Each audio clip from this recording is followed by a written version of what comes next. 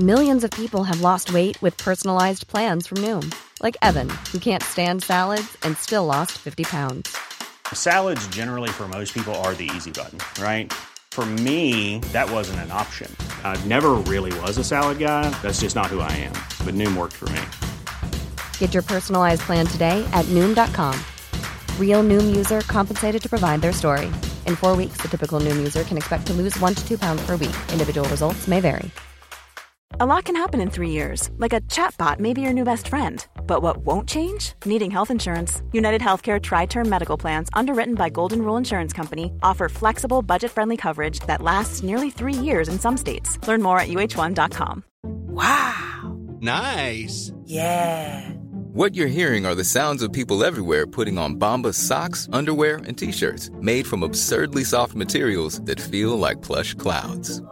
Yeah, that plush. And the best part? For every item you purchase, Bombas donates another to someone facing homelessness. Bombas. Big comfort for everyone. Go to bombas.com/ACAST and use code ACAST for 20% off your first purchase. That's bombas.com/ACAST. Code ACAST.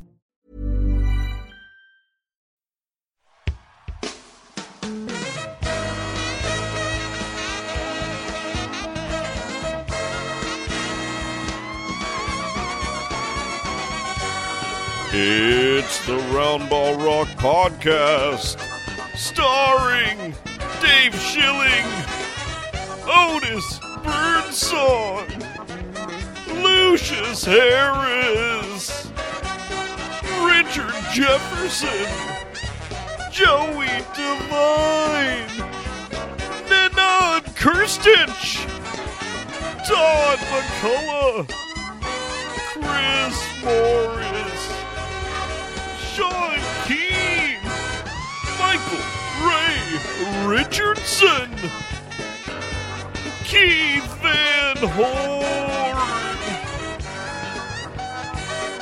special guest David J. Roth, musical guest Titus Andronicus, and now the host of Roundball Rock, Joey Devine. Hi, Roundball What the Fuckers. It's me again for the third time this week, your host, Joey Devine. It's lit fam. All right, that's my catchphrase for some reason. I've said it. Sean Keane. Hey, how's it going? How are you doing? I'm good. I have successfully this is our 70th episode, and I believe I have avoided a catchphrase until that time. It's true. I have all of our catchphrases for some reason. What's great is we got, I think, one iTunes review that referred to everybody's catchphrase. Dave's was apparently under baby, which was when we because we did over-unders one time. Joey's catchphrases are an extended hi, it's lit fam, and then also saying shut it down, let's go home. Yeah. And yours is saying Nenad Kristich's name in a Don Pardo voice? Yes, exactly. I say that every week. Well, that's actually the ghost of Don Pardo. Oh, yeah. And that is the voice of David Roth, our guest. You may know David from Vice Sports, or the founder of The Classical, one of my favorite Kickstarters of all time.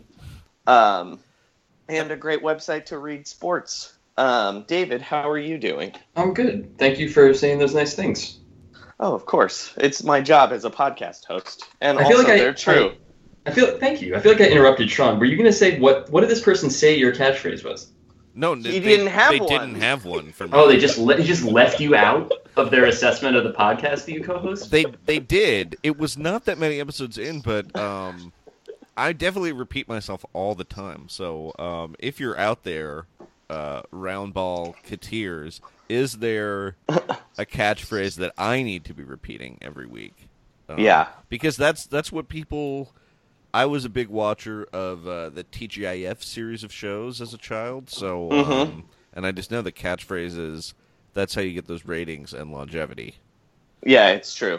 I mean, they had my favorite catchphrase from Cody the Code Man from Step by Step, which was, Hey, I don't know if that guy had a catchphrase. Anyway. No, his catchphrase was, "Oh, I brought a gun to the set." Guess Bronson Pinchot's taking over. That was like the troubled kickboxer guy? Yes. Yeah. Although it turned out that apparently he was being abused by his partner. And yes, it was not his the wife, other way around. yeah. Yeah.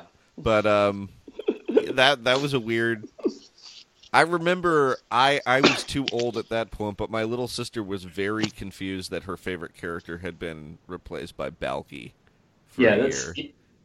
They would also try to sneak that by you at that time. Like they would, I'm sure they didn't do it in this case, but they would just like flip the casting up and they'd be like, yeah, the guy that you had a crush on looks like Bronson Pinchot now. Same guy. Yeah. Same name. Like he's not different in any way except for he's 25 years older and he's wearing like 3 scarves. And like he's doing his Beverly Hills Cop character. Yeah. I mean, it would have been weirder if he was doing his, oh shit, True what's Romance? that movie with, oh yes, True Romance is better. I was going to say his, the Tom Cruise Risky Business. prostitution, yeah, his Risky Business character, but... That's his catchphrase. Every episode, he hires an escort. You can't get a hooker! Everybody's wearing t-shirts that say that. All right, guys, let's, should we talk about some news? Let's hit the news.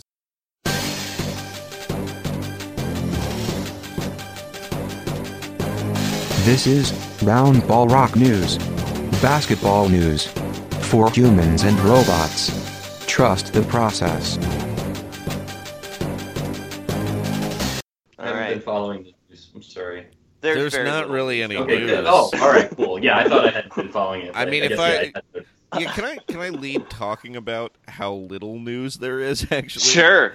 Because I was looking at the ESPN page. We try to stay on top of everything that's happening, obviously. And 2 of the top 5 NBA stories. One of them was that Russell Westbrook and Paul George were practicing together, which looked like a gossip item, except they're just teammates. I was going to say that's not weird at all now. I'm pretty sure they both live in Los Angeles in the off-season, too. Mm-hmm. So, I mean, it feels like they... I'm also wondering, like, who leaked this, or... Anyway. And then the other one was about Ice Cube defeating Lonzo Ball's father in a 4-point shootout at a Big 3 event. So, which You attended. I attended, and it was not really that big a deal then, except for LeVar Ball trying to cheat. But yeah, it was a 90-second exhibition during during halftime of the 4th 3-on-3 basketball game of the day. So it was like 2 guys in their late 40s that are not professional athletes taking long 3-pointers. Yes, Ice Cube won by hitting 2 of them. Again, 90 seconds. I mean, to be fair, they are 2 guys who have very clearly lied about their basketball prowess in the past. Oh, you don't think that Ice Cube has actually gotten a triple-double, is what you're saying? I think people have, this is ground that's been covered before, but I think it's hard to get a triple-double in a pickup basketball game, and also no one keeps stats. Was this one of those classic 60-minute pickup games played to 100? Exactly. You hear about all the time?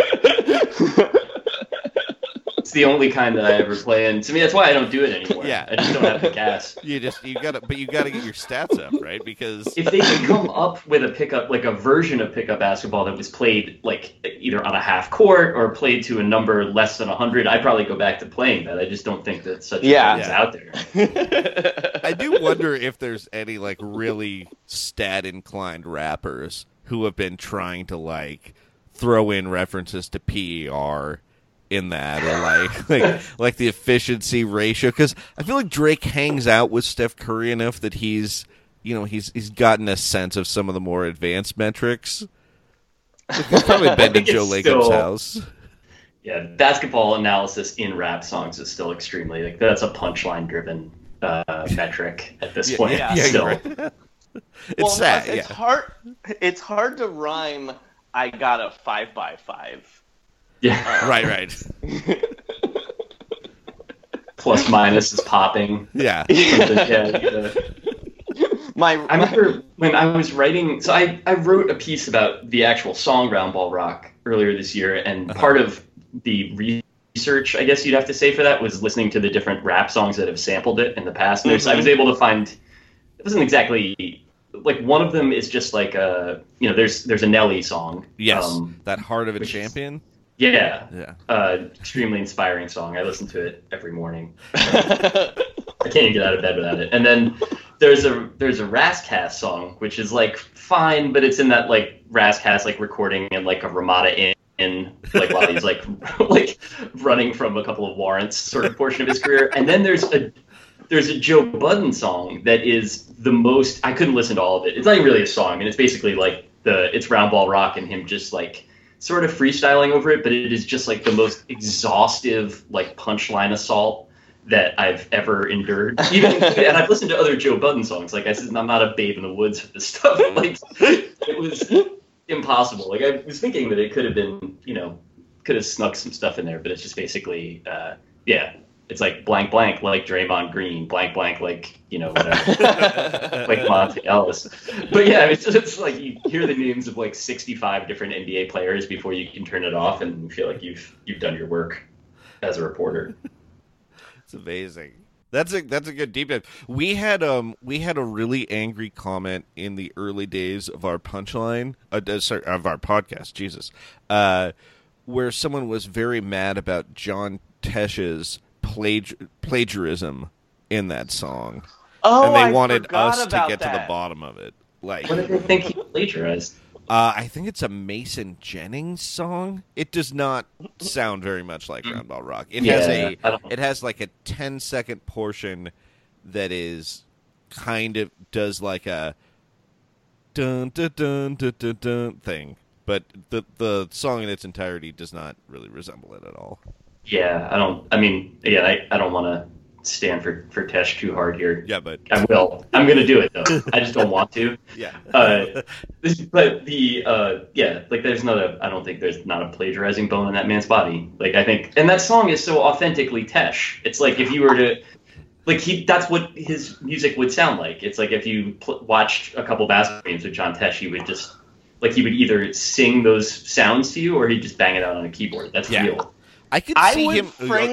Go ahead. I would frankly be surprised to learn that John Tesh had ever heard any music at all that wasn't made by him. I think he's got like a background. I think he's probably one of those dudes that actually is extremely conversant in classical music forms. Mm-hmm. But yeah, I don't know what he listens to for yucks. I mean, but kind of blew my mind in talking to him for that piece. Is he's extremely talented. He's in the way that even the sort of taste level, whatever, you can have your sorts of debates about it. The dude's super skilled. He used to just he would improvise music in a van for Tour de France coverage or whatever, and it would just be a thing that he would knock out. I couldn't do that. I don't know anybody that could do that. It doesn't mean that the music is exactly shit you're going to want to keep on repeat forever or whatever. But yeah, it's I'm just, what I want to make clear here is that I admire John Tesh very much. Yeah. And I'm not going to be here for any slandering of the dude. Yeah. That's to me, he has a real vibe to me that is he's like the Jim Nance version of Andrew WK. Where they're both relentlessly positive. If you see any of their non-musical stuff, it is all believe in yourself, you can do it, enjoy your life, every day is a gift. But Andrew WK is just became kind of like a punk in his influential times, and instead of going to a conservatory, was blowing out windows, hooking up a super speaker to his basement apartment, Whereas Tesh was either at a conservatory or was working a solid media job, and he was I think if I really put my mind to it and keep my nose to the grindstone, I can get a promotion. Yeah, right. And then he got a promotion, was yes, Like now, and that's which is a lot different than like getting a nosebleed because you're screaming so hard. Right. Plus, let's be honest here, Round Ball Rock is the greatest sports theme song of all time. I love it. And it's not even close. Like, we're in an era now where, unfortunately, television has decided to eschew that and just pick pop songs. So you get the NBA Finals where they play Santana's Smooth 30 times going to commercial break. I have to say, this is the first... They had Kendrick Lamar this year, which is amazing because I think 2 years ago, the final song was Running Down a Dream by Tom Petty. So they have made some steps to modernize a little bit. A really long way to go in 24 months. Right. Like, go from, like, Christopher Cross to Migos in the course of 3 years. It's pretty fucking impressive. Well, speaking about going a long way, but the wrong way, we've got some updates on the Woke Off, David, in case you didn't know, we here at Round Ball Rock, we cover who is the wokest in the NBA stratosphere. And when we had our episode the other day, LeBron James had tweeted about Charlottesville, but then we finished recording, and then it turned out he gave like a 5-minute speech about Charlottesville at some event he had for Cleveland charity kids. And I think this puts him in the lead of the woke off. Sean, how do you feel about that?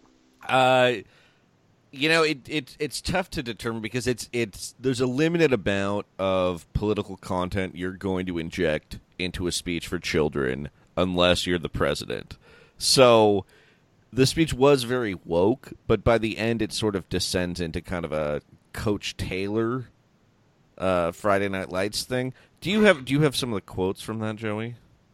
Yeah, hold on. I'm pulling them up, and there's a helicopter going over me right now, so I'm muting myself. So give me 1 second to pull that. In order to fill the air, I just want to... could you just tell me the Stan Van Gundy Pistons fan story again? Oh, absolutely. So Stan Van Gundy, after the election, there were a couple things. Like Greg Popovich kept...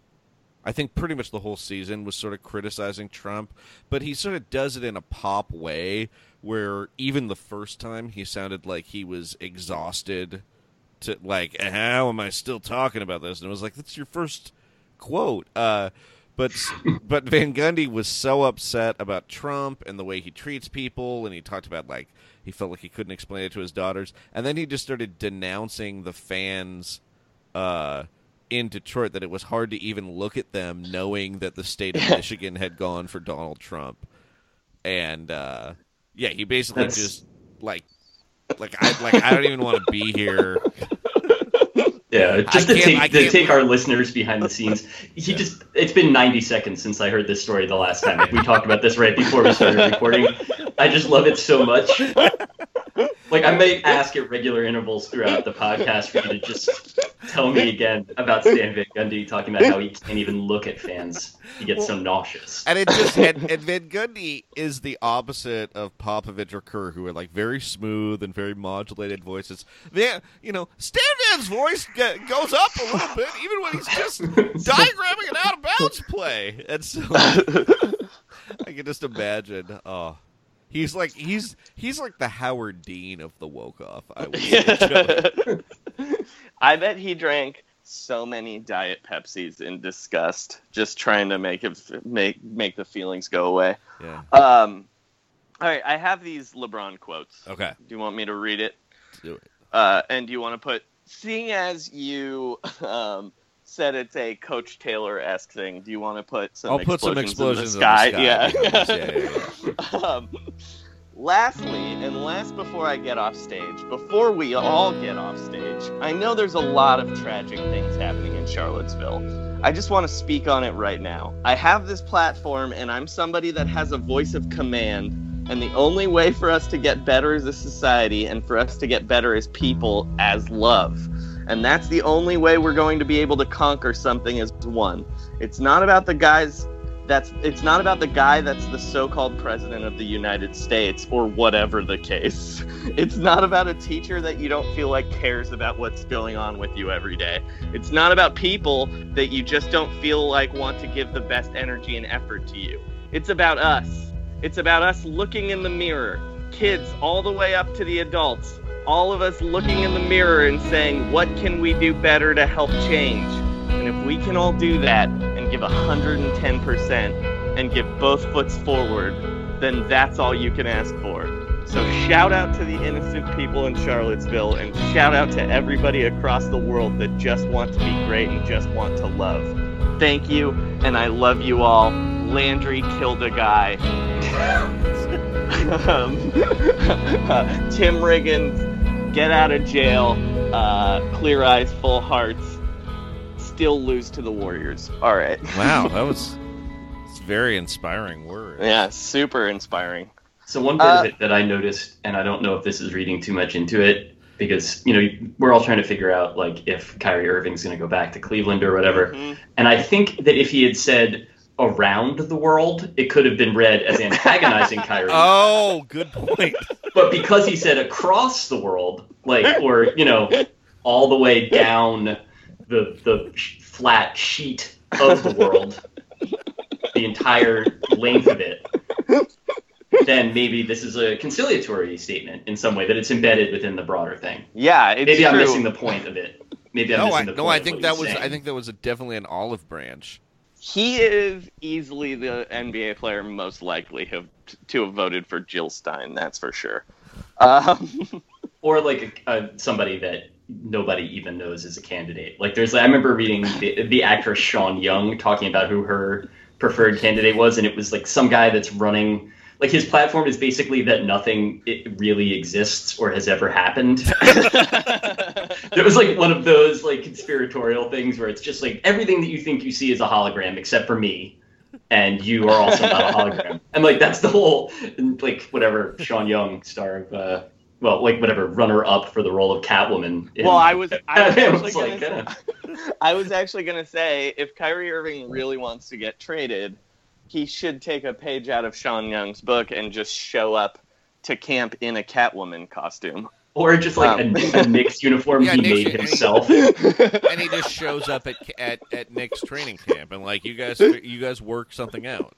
I have to say that I don't understand how it would happen. It doesn't seem like it makes any sense. I want Kyrie Irving to become a New York Knicks so badly. Oh, it is the ultimate like dog catching the car scenario. Like if that's what you want, man, if you're sure, like a million monkey paws all around the world, instantly close all 5 fingers at once. Like just like yeah, you got it. It's so perfect, and just the Kyrie Irving Frank Isola relationship just seems like it could be so incredible. You know that he's already got like a Google Doc open with different cruel nicknames in it. He's just workshopping. Yeah. For when the moment comes. Yeah. So Kevin Durant also sort of joined the woke off today. It's Kevin Durant Day in Maryland, where he's from. And somebody asked him about LeBron, Dwayne Wade, Ray Allen, and Steve Nash going after Trump and how he felt about it. And I would say this shows the difference between Kevin Durant and LeBron, because Kevin Durant's quote was, hell yeah, that's how it's supposed to be. We don't fuck with him, and that's it. Great. Durant is a delight to me. Like, if you don't like Kevin Durant, I don't understand where you're coming from. Yeah, I remember he had a tweet earlier this week that was like, I think he linked to a Deadspin article, or he just took a picture of his TV, but there was some fantasy football auction format thing on ESPN. Yes. And he was like, so like Deadspin writes a whole blog post on it. It's like pretty funny. And Durant's tweet was just like, bum ass ESPN needs new ideas. And I was like, yes. There it is. You got like 100 characters left. Don't even need them, do you? Like, it's just fucking great. So back to the woke off real quick. I wanted to declare LeBron James the winner. Sean, you don't. Sean, is there one thing we can agree on who actually won the woke off this week? and I was watching that video. Okay, there's a video GQ posted this week of Charlottesville protests, and a bunch of counter-protesters are chasing a white supremacist. It's the guy who takes his shirt off. Yeah, he's like, I'm not a supremacist. I took my shirt off. And saying like, "Oh God, please don't hurt me," I believe is the first line of dialogue you hear him say. Yes, and it's so over the top. I thought it was a work. I still kind of think maybe it's a work. Right. But... Well, I was watching this video last night, and as he's walking away through the counter protest, he walks by a counter protester who is wearing a Malcolm Brogdon T-shirt and vaping. And I think that's the guy. That's the NBA guy who won the Woke-Off this week. The Charlottesville counter-protester wearing a Malcolm Brogdon T-shirt. Fantastic. Like, even when you're out there, like, putting your life at risk to stand against fascism, you still rep for University of Virginia basketball. Yeah. Which is fantastic.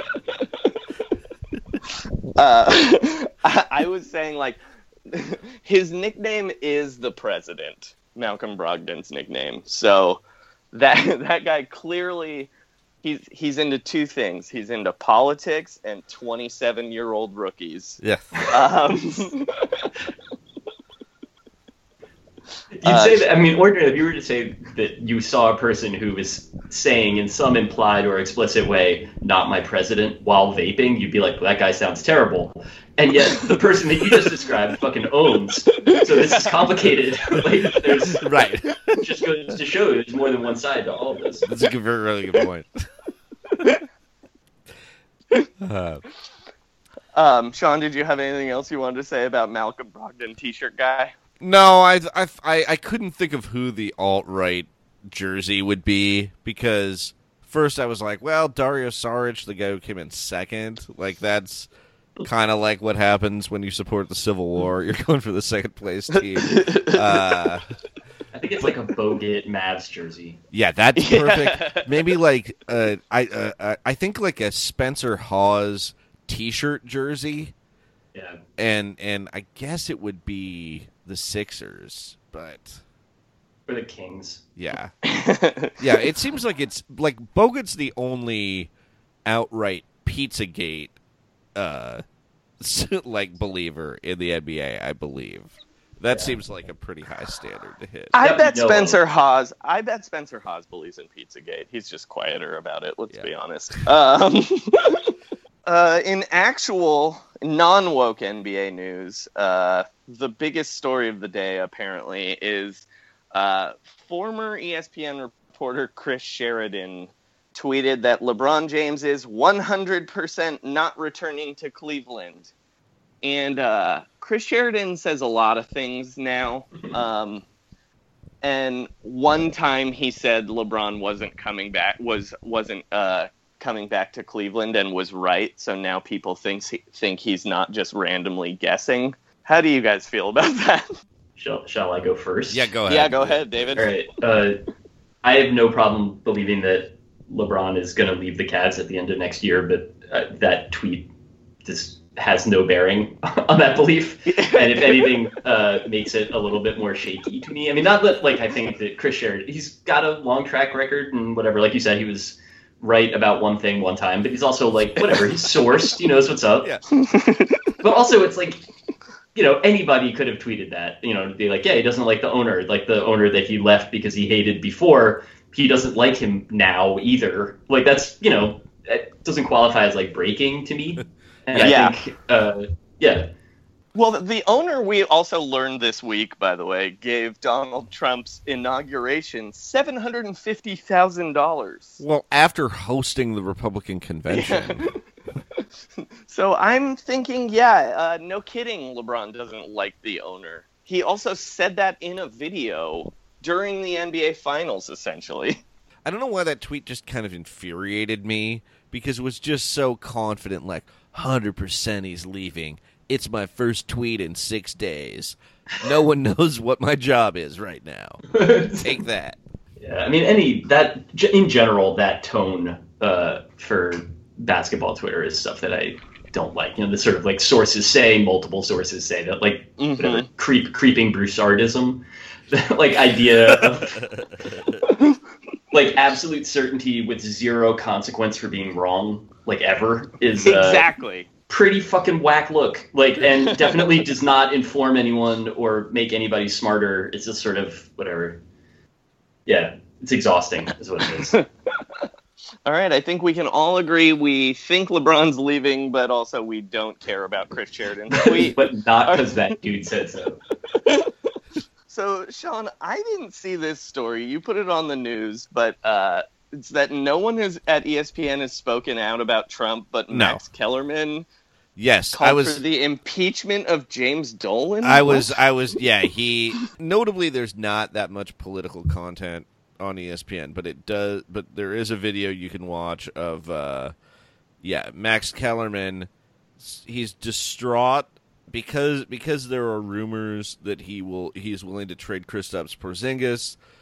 Max Kellerman says that James Dolan must be removed of his duties, so he's willing to call James Dolan unfit. Is it like a coded Trump thing where he's like the out of shape guy with the Queens Long Island accent that doesn't know his job and has too much money? That guy in New York who hires and fires people at random and has no long-term plan for the future besides immediate gratification. The fat guy that everyone in New York hates? He has a lot of money. I was broadly speaking, Midtown Manhattan. I've never heard anything specific about this, but I bet James Dolan loves the same kind of like totally shitty food that Trump loves. Oh, yeah, just like chicken a la king, motherfucker. Yeah, I just imagine because he's with the band too, so I'm just imagining he's like, yeah, bring out that steam tray. That's right. Cook everything for twice as long as you're supposed to. Yeah. Just like those fries that you get that are totally opaque, but just like kind of clear-ish at the same time. That's like only those fries. Some of them are stuck together, and he's like, yeah. Ketchup right on top of the shit. The JD and the Straight Shot writer calls for extra well-done steaks in ketchup. For sure. And I have no information to defend this, but when I imagine James Dolan eating, it's always him standing, like hunched over, like eating over like a golden sink. I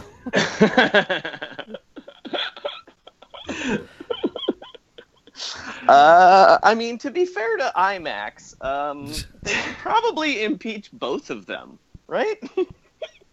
Yeah, I mean, I'm not sure that we really sufficiently understand the process for how we impeach either of those people. But yeah, I mean, there's a case to be made. Is there a way we could get Louise Mensch to start tweeting about how James Dolan is definitely going to be impeached? Right, there we go. Like everyone in the organization, she's like talking about how like Herb Williams is going to wind up owning the team. Yeah, right. That's like everyone above him. They're all tainted. What if President Blake Wilkins? Sad. If James Dolan hired the Mooch to be the president of basketball operations, would they take his team away finally? Like, what would be the last straw? I think we now know what it is, which is like you have to be recorded sounding like a fucking racist version of Master Shake by your mistress. And then those need to be released. Like, not transcripts, the recordings themselves must be released. Yeah, he jailed Charles Oakley this year. Like, send him to jail. Trying. The only person who can save Knicks fans is V. Stiviano.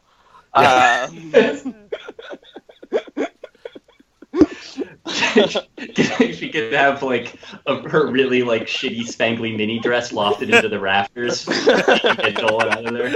Do like an emotional retirement ceremony.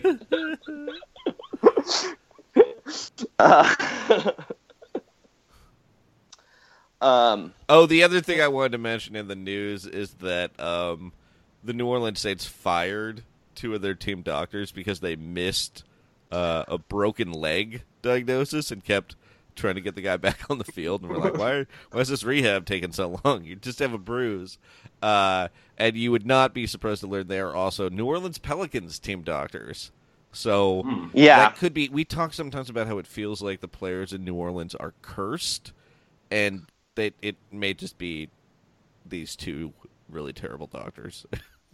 It's weird to think that that's like, of all the, especially because like now that, with the exception again of like the Knicks and a couple of other teams, the way that like most NBA teams are now playing with the same broad understanding of like the things that you should do to build a good team, that like things like having a good training staff is now like, that's a thing that like the Phoenix Suns can like use to market themselves to potential free agents, or at least to like squeeze an extra few wins out of their roster. The way that like the Heat have like really good strength and conditioning, like there's that. Yeah.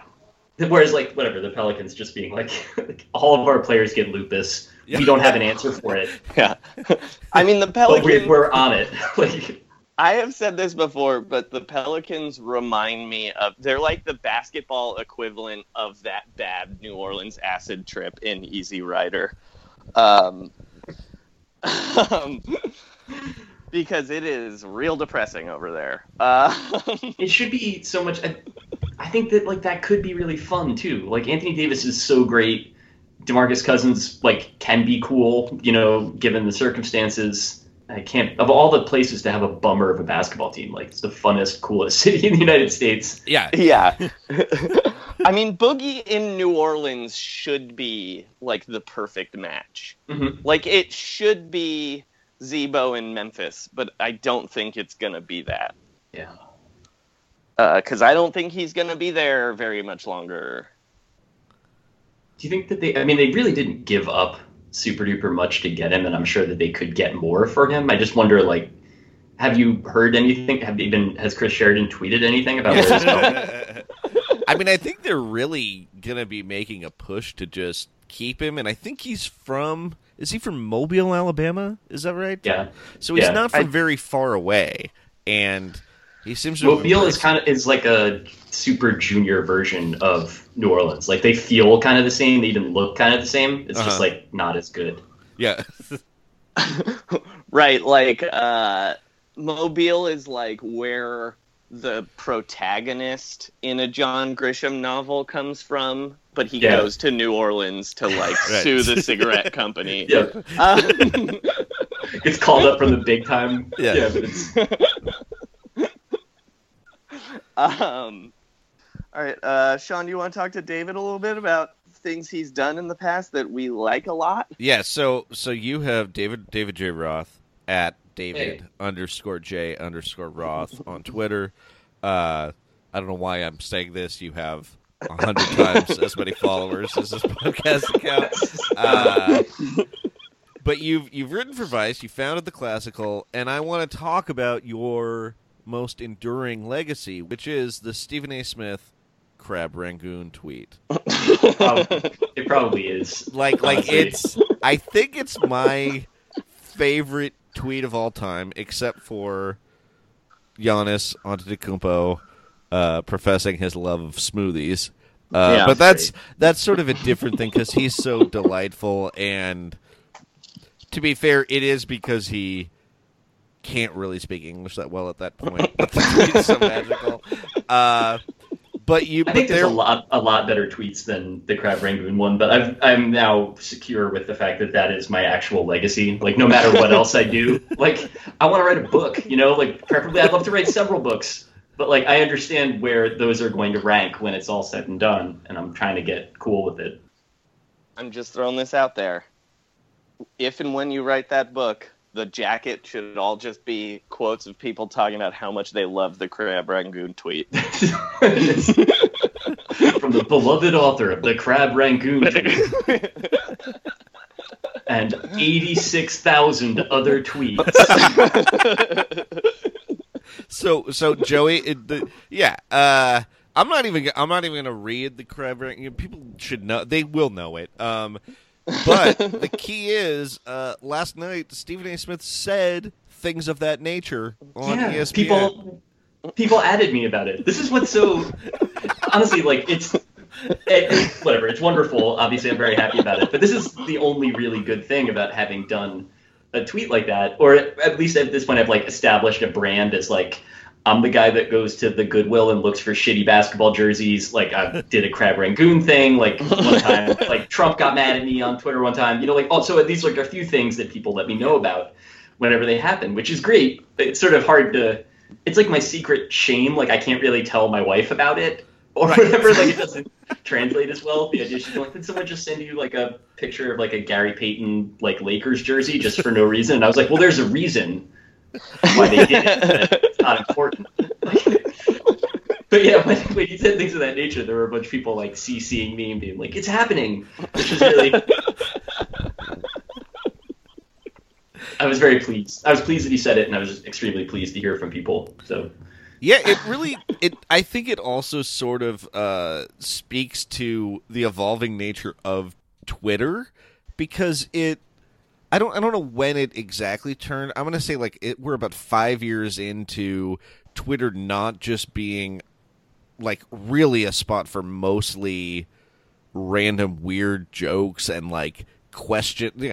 The way people like old people will tweet sometimes now, it feels like you're like asking a question to the universe instead of being this sort of like slick, super ironic, post everything thing that it is now. I don't know if I'm articulating that very well, but I think it used to be there used to be more of a perception that like Twitter's just kind of silly trash. Anybody's tweets are just sort of disposable trash.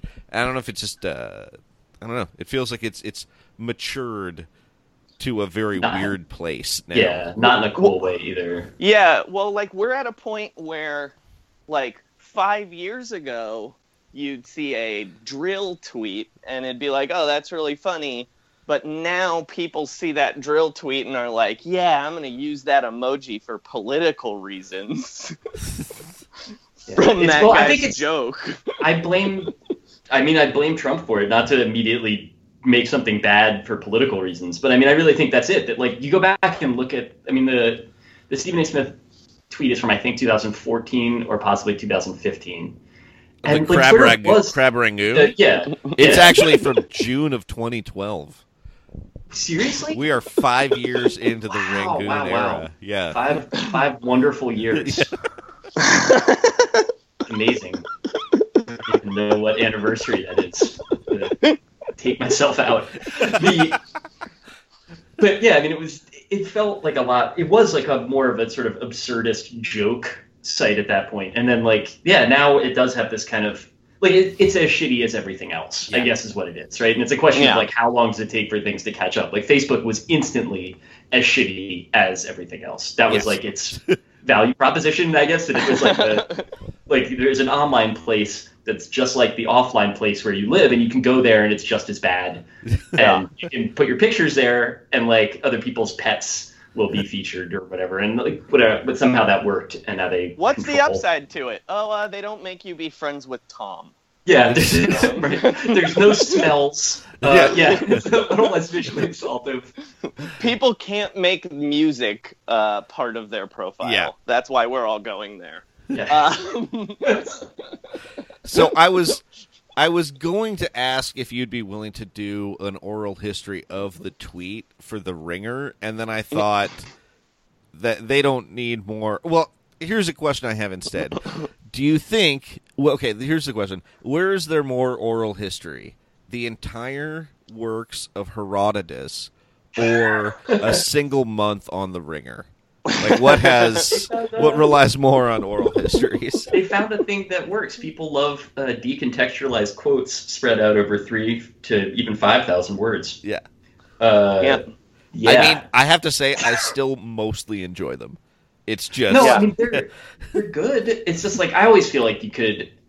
I mean, I guess the reason why they exist in that form is that, like, it would be harder to make them into a good feature. Like, I'm sure that that's probably what people go into it thinking they're going to do, is write it as a feature, and then at some point you just, like, have this whole mess of quotes, and the through line's harder to suss out, and there you go. But, yeah, it is it's not my favorite format, necessarily, although I do generally enjoy reading them when I read them. It's just that, you know, like, when I see it, it's just like... I just know... I think we're due for another Saturday Night Live oral history here pretty soon, right? I mean, there's only been like 8 or 9 of them in the last 10 years, so... I want like a Fox Sports 1 version of the ESPN book. Oh, that would be so great. Just people talking about Jamie Horowitz and like what it's like to work for Skip. The problem is it couldn't be an oral history. It has to be a video. So yeah, that's true. Oral histories are pivoting to video, you guys. Yeah, that's really exciting. Okay, so another thing that you're known for. That's weird. I just searched oral videos on Google, and it's really weird. No. Yeah, I don't know. I don't think it's working yet. I'm not sure. Okay, they're still Sorry, go ahead. They're pivoting hard right now. Is that what that is called? Because it looks. All right. Sorry. Okay, another thing you're known for, you are the first person, as far as I can tell from my research, to ask the question, why do all national politicians look like failed college basketball coaches? A great question for our time. It's different tiers. Like I talked to a guy from the SB Nation mid-major site about this a couple weeks ago. And it was like weird in the sense that like I actually can't really explain the thought process behind that one very well. Like it's something that came to me and then has like sort of stayed with me, but I don't think I've ever really been able to fully unpack it. But there's like the guy, he sent me some photos of like mid-major grade coaches, like the guy that coaches at Stetson or the coaches at like North Dakota State or whatever. Uh-huh. And those are members of the House of Representatives. And then like, yeah, once you get up to like Bill Self or whatever, looks like kind of like a fucked up John Edwards or whatever like that. But that's like John Edwards ran for president. Like Bill Self won a national championship. Like the guy that coaches at Stetson is just mostly like trying to stay out of the newspaper. Well, my question with this is, does this mean that is Rod Blagojevich the Dave Bliss of politicians? Oh, and wow. vice versa? Wow. Because they kind of have the same vibe. Yeah. I mean, Bliss is amazing. I saw he recently got fired from like a Christian high school, like possibly an unaccredited high school that like he had like instantly gotten them in trouble for recruiting stuff. Like he's still doing it. He's still getting hired because he's like so like overtly religious in the ways that he is now, where it's just like every time he's like, I am more sorry than I was last time, more sorry than like anyone could have been, and I thought that was true last time as well. And there's always some high school that's willing to bring him on, and then like instantly all of his players are like whatever arriving in like Range Rovers with like open carrying long guns, and he's like, look man, I'm not their dad, all right? He's like, I'm sitting on a fucking gold mine of murder. Yeah. Blagojevich is one that I mean, I really wish more that there were still more college basketball coaches that had the Blagojevich vibe. Like he's got that kind of like that like wheedling city guy. Like there's not as many, like Scaramucci was like a very much like that like Rick Pitino coaching tree sort of like northeastern vibe. But like Blagojevich, you don't see as much of that anymore. Like these weird like Midwestern city types. Like the ones that I've always like, Scaramucci was the one that where I think that like he maybe ended the game, like because that guy looked so much like he would. It was too much. Like that is exactly the sort of guy that would get hired by like Manhattan College, and then like instantly they'd be like everything on his resume is made up. Like we have no idea who this person is. Like all we know is like he was definitely born in Cyprus and he's twice as old as he says he is. Like it just which is I mean amazing that he was able to completely break the game like that, because there are so many other people that have that vibe to them. But yeah, they'll never be another. Most of I think a lot of people in the general Trump orbit, like, and this is an amazing thing to think about, like Steve Bannon is too unhealthy looking to be a college basketball coach. Stephen Miller is too weird to be a college basketball coach. And if you follow college basketball, like those aren't like that doesn't exist. That's not a standard that previously obtained anywhere. There's no such thing as being too unhealthy to be a college basketball coach. Jarvis did it for 30 years. Yeah. Sean Spicer is like too depressing to be a college basketball coach. He's like no one would ever hire that guy. He's a fucking high school athletic director. Yeah. Like who's got like, and not even with like a serious varsity team. It's just that like someone got injured on a pull-up bar that fell down and he's got to talk to their parents. That's the vibe they had. I can see him just being like cowering in fear from like a really powerful women's lacrosse coach that he no authority over her. He just hides in his office. Yeah. Well, if you say that you need warm-up pants, then I guess you do. But I don't appreciate your tone. Yeah, I'll sign the waiver. Of course, I'll sign the waiver. Just it's the last time. He seems like he would never know where his golf cart is. It's just like, again. Students are stealing it constantly. Like, he's never been in it. It's in the bottom of a different fraternity swimming pool. It's a question of... He doesn't even get it between when it's removed from one swimming pool to another. It just goes straight to another frat house and then down the water slide. The one other Twitter thing I wanted to talk to you about is that you are, I believe, the pioneer bad tweet sabermetrician, I would say. Oh yeah, I think that it is actually the thing that I made up. The rest of it, I am standing on the shoulders of giants. I think I shouldn't notice that shit. I was actually going to write something about it, but I'll give the brief version of it. Oh yeah, there's a certain type of bad tweet where it has a combination of the ratio thing, where it's like 1,000 people being like, "Don't ever tweet again," and then like 2 people retweeting it. Yeah. Like that happens, and usually like on the way to that happening, like if a tweet is sufficiently bad that it has like no real constituency for retweets. Only like a weird rump faction of a constituency for like cowardly likes, and then it's bad enough that like 300 people are telling that person to like go live in a dumpster for the rest of their lives. That, like, there's a moment in there where it looks like a baseball player's slash line for like average home runs and RBI. And there's one, ironically, Bill James, who hates counting stats as crude stat, had a shitty tweet a few weeks ago that was like, it looked like Pete Cosma's batting line. Like it was like 191, 425, and you're like, yeah, that's like it's a guy that gets 150 at bats on like a bad Cardinals team that somehow like goes to that LCS. It's interesting because I saw one yesterday and didn't screenshot it in advance of this because if a tweet is too bad, it just takes off too much. And it like, yeah, there was one that ended up looking like it just doesn't match quite enough because the retweet number ended up too high, but it was really like a really solid Frank Gore rushing season because it was like 1,300, and then I guess if you counted receptions, it was like a 1,352, and like it doesn't quite work, but you end up with these like it's tough. What was the tweet, Sean? What was the tweet? Yeah, sorry, it was the one where Mike Greenberg asked if a 62 home run Giancarlo Stanton season would be considered the real record holder. Which is an insane. At the point that you wrote it down in this document, it was at 380, 30, 157. That's amazing. Yeah, but I think it's gotten so much worse. But yeah, that was that was like Ted Williams before he went to war the first time. There was one that yesterday someone sent me. The writer Paul Blest sent me.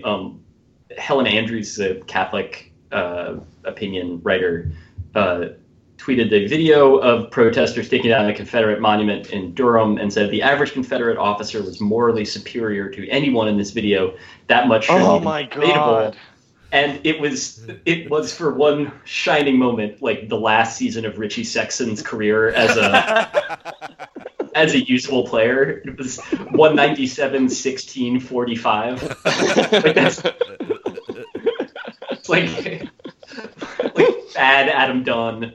Like there's a couple of guys that it usually looks like. Rob Deere is a guy that you see a lot of, or if you're me in this, where it'd be like 217, 45, like 60. And you're like, well, that's not very good. Yeah. But like, it's a lot of solo dingers and a lot of pop outs. Joey, before the 2014 playoffs made him swear off baseball forever, was an A's fan, and we would see a lot of Jack Cust lines that are. Oh yeah. Tons of homers, and get somehow like fewer RBIs than home runs. People like scientists cannot explain it. Some of the A's have managed to have one of those guys basically every year since like 1984. It's the best. Where it's like he leaves, Chris Carter arrives, Matt Stairs has somehow been just like haunting the upper deck of the stadium. Never left. Ball, you rap guys is a joke. I'm here to take the scoring title without the green light for my coach. Man, don't make me have to smack your lineup. I'm Michael Jordan, y'all have minors that. Hey, we were sponsored by a brand new investment product. It's called The Potting Fool. It's for people to determine staggeringly important long-term financial decision based on ads they hear in the middle of their favorite podcasts. Because when is a better time to determine your family's financial future than when you are listening to comedians tell you about a violent crime? Here's how it works. The Potting Fool chooses from a bunch of vibrant growth industries: mattresses, mail-order dinners, audiobooks, and Squarespace.com. Then they repeat the exact same investments halfway through the investment cycle, every time. It's a lot like normal financial advising, except there is a very breezy conversational tone for everything. And the Potting Fool has a lot of great financial advisors, ranging from investors who are plugging a book, to marginally qualified experts who went to college with a podcaster, to unpaid interns who know how to run a soundboard, to stoner comedian Doug Benson. In fact, they're producing a new show, Getting High Yield Investments with Doug, where he goes on E-Trade Baked. Act now with promo code LOCKTHEGATES, and they'll waive your first month of brokerage fees.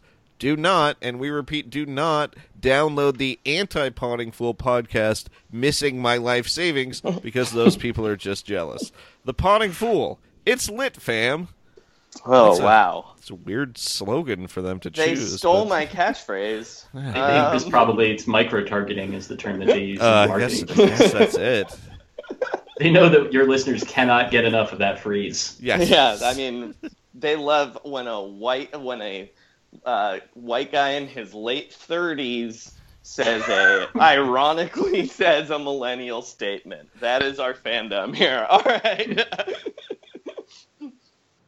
David, so you're a fan of the New Jersey/Brooklyn Nets? More the New Jersey than the Brooklyn Nets, to be honest. Yeah, I had a feeling. Yeah, like at some point it was never easy to be a New Jersey Nets fan, but at some point it became basically untenable. And then once they moved closer to me. I didn't have to take New Jersey Transit and like 2 shuttle buses to get there anymore. But yeah, at some point, it's easy to let it go after a while. Well, so my first question might explain that, which is, what's it like watching the aftermath of the worst NBA trade ever? So I've only been to I don't think I've been to a Brooklyn Nets game for pleasure in 3 years. I've been to several. I've worked a couple. I covered a playoff. I covered when they played the Raptors in 2000.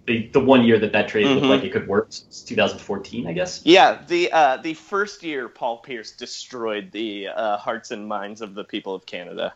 But whatever. As a New Jersey Nets fan, I detested Paul Pierce because he was terrible to the Nets. Even when they beat him, he was terrible to the Nets. And then the idea, like, of all the things that you could do, like, obviously they didn't care about what former New Jersey Nets fans thought. There's only like 1,200 of us anyway, and we're all, extremely damaged people. There's no reason why they should be trying to pander to us. But yeah, like, getting Paul Pierce is it's somehow more offensive to the state of New Jersey than like consciously moving the team's operations and game sites out of the state. Like, there's nothing shits on that legacy more than getting Pierce. So I went to those games, and it seemed kind of promising. Like, it seemed like people cared, and then the team got real bad. And I covered a game last year that what was, I think, kind of an emotional low ebb for me as well. Like, just I was having a very bad time. And the assignment that I got kind of, like, rhymed with how shitty I was feeling. Like, basically, Jorge, my editor, suggested that I go to a Nets-Knicks game on a night when it was supposed to be like negative 10 degrees. And both teams, the Nets hadn't won in 2 weeks. The Knicks were like, the last game that they'd won was like somehow against the Nets. and both teams were really bad. And the idea was basically just like, let's send Dave to this game and see like if he dies, I guess. And it wound up being like way more of a positive. I mean, the bar obviously is extremely low, but it wound up being a way more positive experience. Like just because like everybody that was there kind of knew that it was hilarious that they were there, and yet it was also clear that like one of the teams was going to win the game, just because that's how the rules are. And it wound up being kind of like fun, and yet it's also like that's the last Nets game I intend to go to for some time. I kind of like what they've done this offseason. Like I actually kind of really like it. Like I think that they clearly have a plan now. Oh, we're going to get to this offseason. So what they did was they traded Brook Lopez, the Nets' career scoring leader, Brook Lopez. What a weird and the record. Celtics pick. And the Celtics pick for D'Angelo Russell and Timofey Mozgov. They traded for DeMarre Carroll. They just gave up, what is that guy's name? Justin Hamilton? And then they traded Andrew Nicholson, who they got a first-round pick for picking up, for Alan Crabb, who they had tried to sign last summer. So they seem like they have a team of at least 5 to 6 real basketball players who also seem excited about being on that team. Well, it's the least depressing team in the Brooklyn part of the franchise's history. Oh, for sure. Which is amazing, because the team that you described, too, is they're going to win 21 games. And yet, like, I'd say leaps and bounds the least depressing team in the Brooklyn part of the franchise's history. I mean, this is the first time they've done something that isn't just, like, buying out one of their awful contracts that they signed. Yeah. Right, and D'Angelo Russell is the first good young player they've had since Richard Jefferson? Yeah, a much younger Brook Lopez, the young, before it was like clear what Brook Lopez was going to be, when you're like, that guy could be Brook Lopez.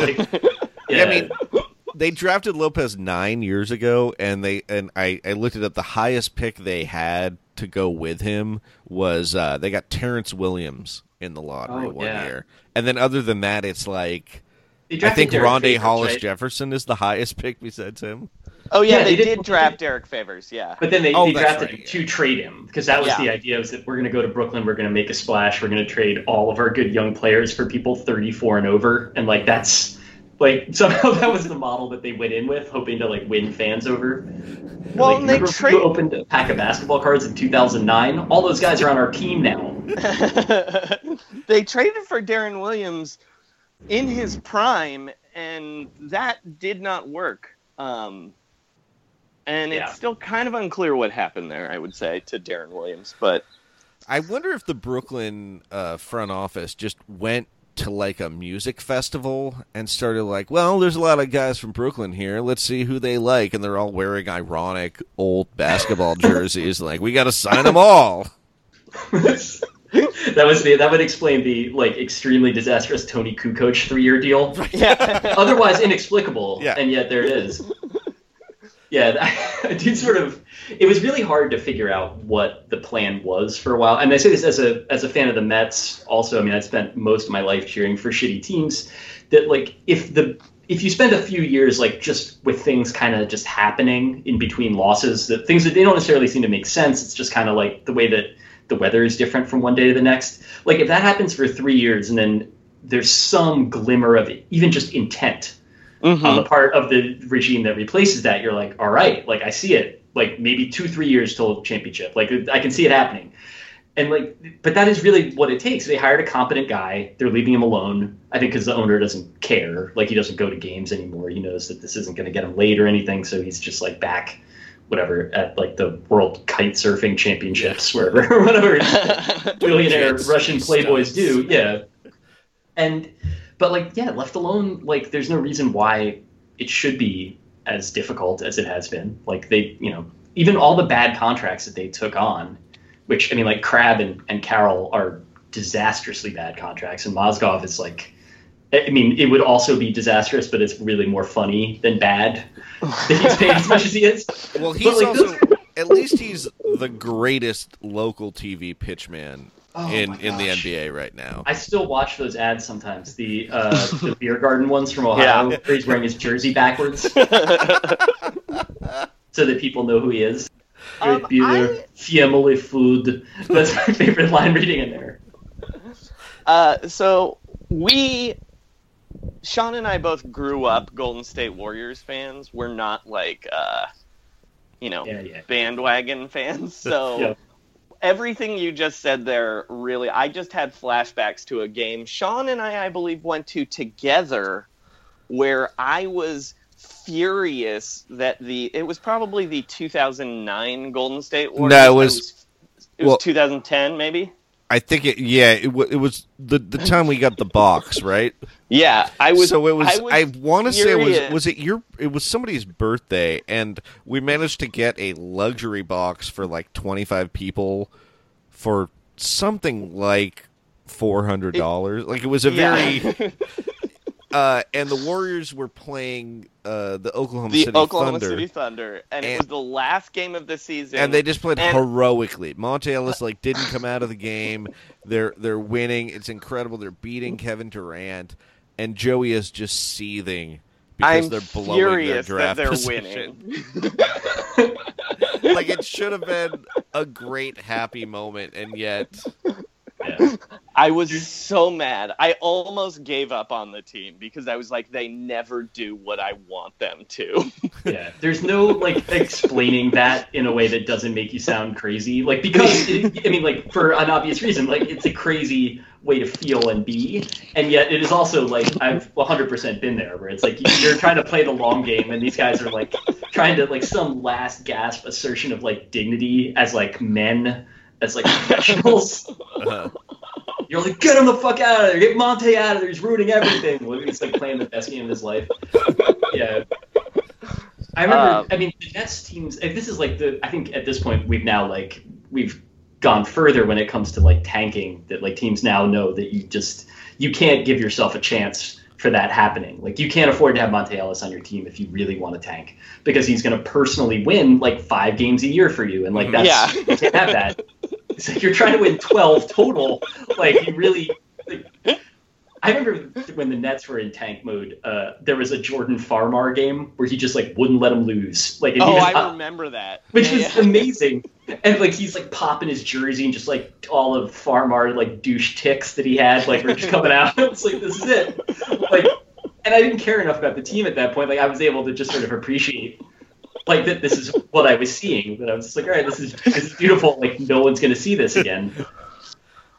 I remember my Knicks fan friends used to feel that way about the Alexei Shved regime. There was one year where the Knicks post Linsanity, everybody's hurt. And Shved always looks like someone that just got terrible news about his pet or something. He's just the most hangdog, beaten down looking guy. But he would just absolutely gun crazy in these games, and he had a couple a shitty version of Linsanity where the team doesn't actually win and no one cares, but it was that sort of performance. And so there was a few desperate Knicks fans were this is great, everyone should be watching this, and I was no, it's all these other teams. Why would I do that? I mean, one of the greatest Warriors moments was when they had only 5 players available, and they managed to beat the Blazers, and Steph Curry and Anthony Tolliver and Monte Ellis played the whole game, and Devin George fouled out, but they didn't have a guy to put him back in. Right, so Don Nelson put in an injured guy so he could just take the technical foul and put him in, and it was it honestly was a really the guys were super emotional about the win because, I'm sure Steph Curry doesn't think about it that much, but I wonder if Monte Ellis is this is the ultimate validation of Monte Ellis. If I just have to have the ball every time, you have to give it to me, and it was, it looked like guys were about to cry afterwards, and ultimately, I'm getting what it led to was about it. That's a basketball game I want to see. Oh, it's so good. I mean, the guy coming out, bringing in guys with knee injuries so they could come out and you could replace a guy who'd fouled out, and then, but if you look at it, the end result is that the Warriors ended up with Ekpe Udoh instead of Boogie Cousins. Yeah, that was the the real aftermath of that. That's the part of the story that you're not supposed to tell. Right. I think that's like the same way that like Monte Ellis could definitely see that as being like, whatever, being like, it's proof, it can work. Yeah. Like if you get me 50 shots a game, like it's only happened once or twice. But like, I dare you, like we were 2-0 in those games. So expand that out over the course of an 82-game season. Yeah. We fought our way to the front of the stage, just like D'Alembert and DeMarcus are out there fighting for position. Yeah. We got to the front, and I got on the bus. It was unbelievable. I've been to that's an amazing story. Nearly 800 shows over 43 years, and they're my best friend. I grew up in New Jersey. I went to school in Los Angeles. And I instantly, like, I could potentially, freed from this Nets thing. I can't see him on TV. I don't have to watch it. This is before they were streaming. And I was like, I could go anywhere I want. I could choose and I'm like, the Clippers are very nearby.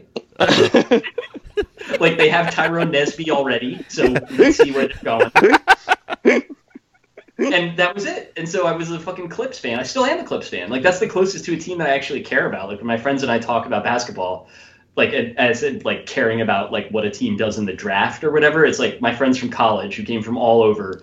And this is how we, like, found each other. We're all the idiots that were, like, watching Eric Pikowski on KCAL 9. Uh-huh. And, like, Bill Walton used to do those games, the ones that were on KCAL with Ralph Lawler, and Walton would just make fun of the team nonstop all through the game.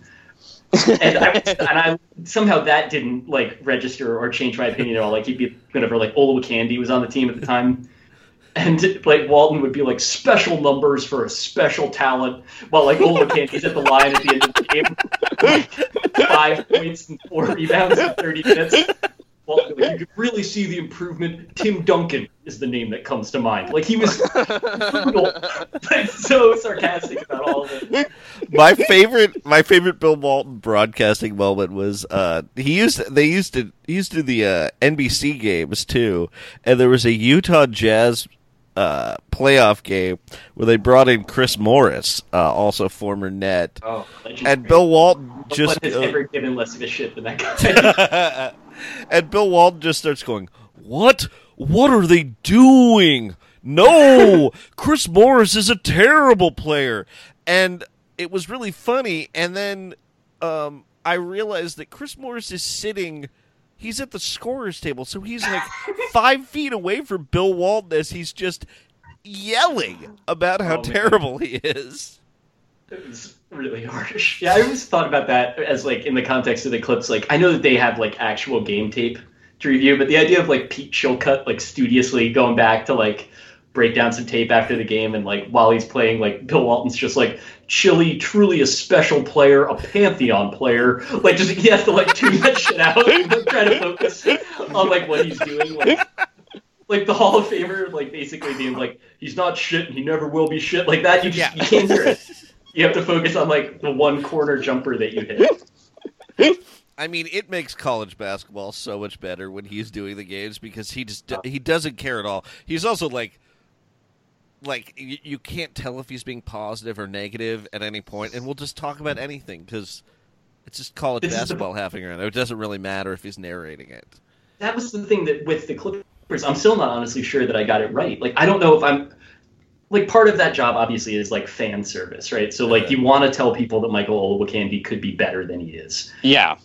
And, like, maybe that was him earnestly trying to do it. Like, and he's just kind of, like, pumping it up because he's, like, not really paying attention to the words that are coming out of his mouth or whatever. So he's like, yeah, truly, like, the baby hook shot, like, echoes of Kareem through the sports arena tonight. Like, that's, like, I don't think he meant it, but, like, maybe he meant it. I don't know. It's sort of tough to say. Yeah, when you get those games, like the really meaningless Pac-12 games late at night on the East Coast, watching it, it's just like, it's perfect. It's like a body high. Just like some, like a Washington State game. And he's like, pivotal, the eyes of the world are on this floor right now. Like, just like two teams playing for, like, whatever, the 8th and final spot in the conference tournament. And yeah, and let's be honest, Bill Walton would love the fact that you described him as a body high, because he is definitely an indica man. Oh, yeah. He's My dream is to interview Bill Walton and to have him tell me about the health benefits of different types of marijuana. Like, I want to be in like a yurt with him where he's like, it's actually proven to cure psychosis. Yeah. Like, all right. You know how I talk every week and complain about the NCAA not modernizing the rules? That's another rule they got to modernize. And this whole war on drugs has been an absolute failure across the board. Somebody's got to step forward, and we're looking for Obama to step up and say, why are we punishing people for things that are legal?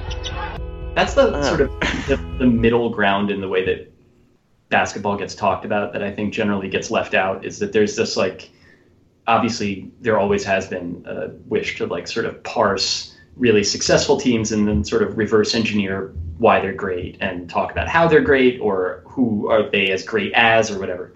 That's never really interested me very much. The idea of like the process and that idea of like starting a team from scratch is interesting to a certain extent, but like I don't watch basketball for those reasons. Like I watch it to have fun and to see people having fun, and because like I think basketball is fun to play and watch. And there's that, exactly. Like, and a team can be very good. Like, I mean, the Warriors are, you know, fun and also great, or they were more so, I think, the year before last. They were like too good last year for me to really enjoy. As a fan of like, I always have to bring it back to the Warriors because I'm the worst. But like, what gets lost on like analytics people is when you are a fan of a team, like, you hold on to the team that is sort of good for the rest of your life. Like, I really feel like real Warriors fans, they have a hard time admitting it, but they probably love the We Believe team more than the championship team. How could you not? Today, February 12th, Bill Russell, my favorite player ever on and off the court. Oh, my gosh. Abraham Lincoln, John Wooden's favorite American ever. Charles Darwin, who came up with so many different scientific theories. All right. I think it's time we play a game at the end of every episode. And I think it's time for our game, guys. Last week, what we do, David, is we play a game called What Are They Doing Right Now? And last episode, we played... we had comedian Jamel Johnson from the Air Buds podcast. So last week we played What is Air Bud Doing Right Now? And we posted the poll on Twitter, and the options were, is he learning Highlight to star in another movie where the dog plays Highlight? Is he being grilled by the dog media about how his clothes are made in sweatshops? Or, and this was your overwhelming winner, does he have CTE from that time he played football? And I won because Air Bud has CTE. Oh, fly the W, Dubbaroo. Did we announce the other poll winner? I'm getting to that one right now. Okay. And then we also, because we did so many episodes back to back, we also, the episode before with Dave Schilling, we played What is Sam Hinkie Doing Right Now? And the options were, is he throwing toothpicks in the air and trying to count them? Is he eating his own fingernails? Or Sean pulled out his first win. Oh. He's taking over for Lorne Michaels at SNL and replacing them all with comedians with ACL injuries. Yeah. So congratulations. Fly those W's, Dubbaroo. But this week... We have a fan named Dubbaroo, by the way. Oh, sorry, that's important. Yeah, I didn't know if that was like secretly the Chicago Cubs like ball and stuff. Well, that was the joke that started. But Dubbaroo, he's the keeper of the flame. He keeps all of our records. Yeah. Because we are too lazy to keep them. And but so David, we have a game for you. You mentioned him earlier.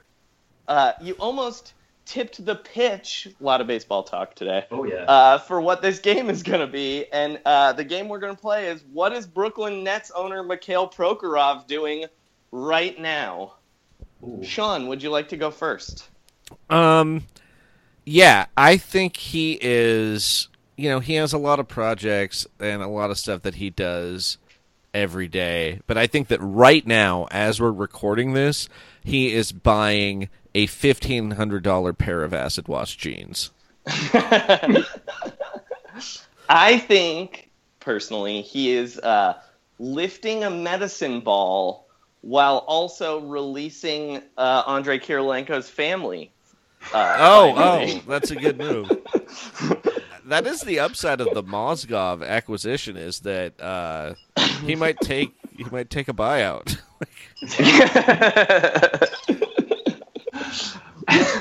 And David, what do you think Mikhail Progrov is doing at this moment?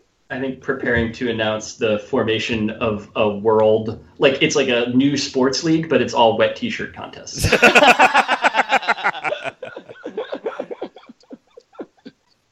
Well, those are all good answers. Pay attention to our Twitter at Round Rock Pod if you want to vote in that poll. And that's the end of our show, guys. David, is there anything you'd like to plug? I can't think of, I've written some things for a few places of late. I'm doing a column for Victory Journal every 2 weeks, but yeah, nothing huge yet. I'm just trying to do podcasts now. Yeah. Oh, that's great. Well, and I'm pivoting to guesting. Pivoting to audio. That's yeah. Good. Pivoting to audio big time. I also would encourage everybody, just look at the very easy, fun archive of stuff over at the Classical. I think that's a great place for your David Roth reading experience. Some of the best people in the world are involved with the Classical. Yeah. You got Nathaniel Friedman, you got David Roth, you got Eric Freeman, you have my personal hero, Tom Sharpling. It's just a great place. Ethan Sherwood-Strauss wrote for them. There's some great stuff. Good people. Sean, is there anything you would like to plug? You can check out if you have not had enough of Big Three talk for me on this podcast, you can check it out on Yardbarker. The playoffs are about to start. I should have a couple things up there. And check out the Everything Report on Instagram. Yep. I also write for the Everything Report, so that'll probably be my plug. Also, check out Dave Schilling's movie review web series on Super Deluxe and YouTube. And we're still giving away free Roundball Rock stickers if you'd like them. DM us your address on Twitter, and I will send you those stickers. We have been really impressed. I've been impressed by the geographic reach of the podcast. Well, I sent 2 to. I'm gonna have to send 2 to Canada tomorrow. So amazing, it's pretty tight. And finally, as always, you can follow me on Twitter at Frankie Muniz, where today I tweeted, every time I think about deleting someone I follow, they happen to write me, then I gotta wait at least a month. That's been our show. Trust the process, you guys. Trust the process, everybody. And as always, shut it down. Let's go home. Never NBC. Rookie of the year, MVP. Never channel 4, we can't do the 4. It's a number 1 draft pick that you get. Big nigga on the NBA, never NBC. Rookie of the year, MVP. Jump off, never channel 4, we can't do the 4. It's the number 1 draft pick that you get. Treat me like a sucker. Gather up your 5, man, meet me at the Rucker. Put the heat to you fuckers. Half man, half amazing with a clip in my boot. The 4-5 will make you skip to my loop. Think about it, understand when I was younger, I was all on my own. Acast powers the world's best podcasts. Here's a show that we recommend. The Real Housewives is a guilty pleasure for most, but if you're looking to not feel guilty about that pleasure, tune in to Everything Iconic with me, Danny Pellegrino, where I break down all the messy moments and behind-the-scenes antics of Bravo's popular franchise. And on Everything Iconic, I also interview celebrity guests like Kelly Ripa, Keke Palmer, Drew Barrymore, Cameron Diaz, and more about their guilty pleasures, their past work, and so much more. So if you're pop culture obsessed and find yourself watching way too much reality TV like me, tune in to Everything Iconic with Danny Pellegrino, wherever you listen to podcasts. Acast helps creators launch, grow, and monetize their podcasts everywhere. Acast.com.